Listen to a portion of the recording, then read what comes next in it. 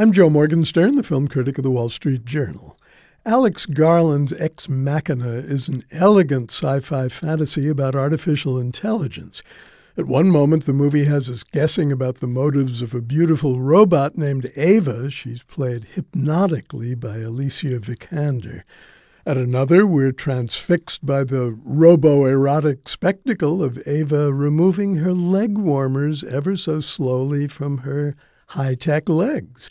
The whole production is sizzlingly smart, with gorgeous images, sharp writing, and memorably strong performances. The setting is the mostly subterranean mountain retreat of Nathan Bateman. He's the reclusive CEO of an internet search company that dwarfs Google in its wealth and global reach. He's played by Oscar Isaac as a hipster tech mogul. It's a big performance distilled into a dense one. Nathan is prickly in his narcissism, scarily eccentric, hyperverbal when he chooses to be, but mostly enigmatic. Domhnall Gleeson is Caleb Smith, a bright young programmer in Nathan's company. Caleb has won an office contest in which the supposed grand prize is a one-week hangout with the boss. In fact, Caleb has been chosen to serve as the human participant in a Turing test, a term you may remember as the concept behind the title of The Imitation Game. The test was devised by the computer scientist Alan Turing as an indirect measure of whether a machine can think. To pass the test, the machine must imitate a human so convincingly that a human judge, in this case Caleb, can't tell if he's dealing with a machine or a fellow human.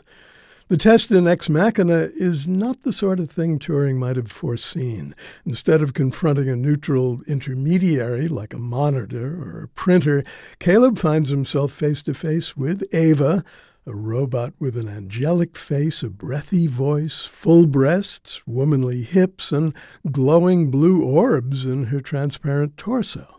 Instead of Caleb's first comment to Nathan being something along the lines of, "How in God's name did you ever build such a thing?"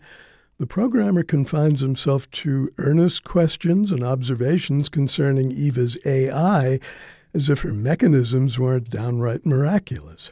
That's all right, though. Caleb's sessions with Ava are so mysterious and ambiguous that they play like interspecies episodes of the dating game.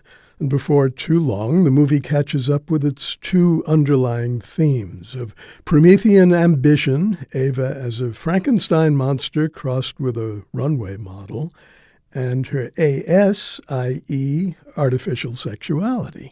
Sex plays a big role in the story. Ava reveals herself figuratively and literally to be a seductress, and it's easy to see why Caleb falls under her spell. When he asks Ava's creator why she was programmed to be sexual in the first place, Nathan replies with unquenchable human logic, "It's fun, man. If you're going to exist, enjoy it." Ex Machina is unusual fun, and I enjoyed it a lot. I'm Joe Morgenstern. I'll be back on KCRW next week with more reviews.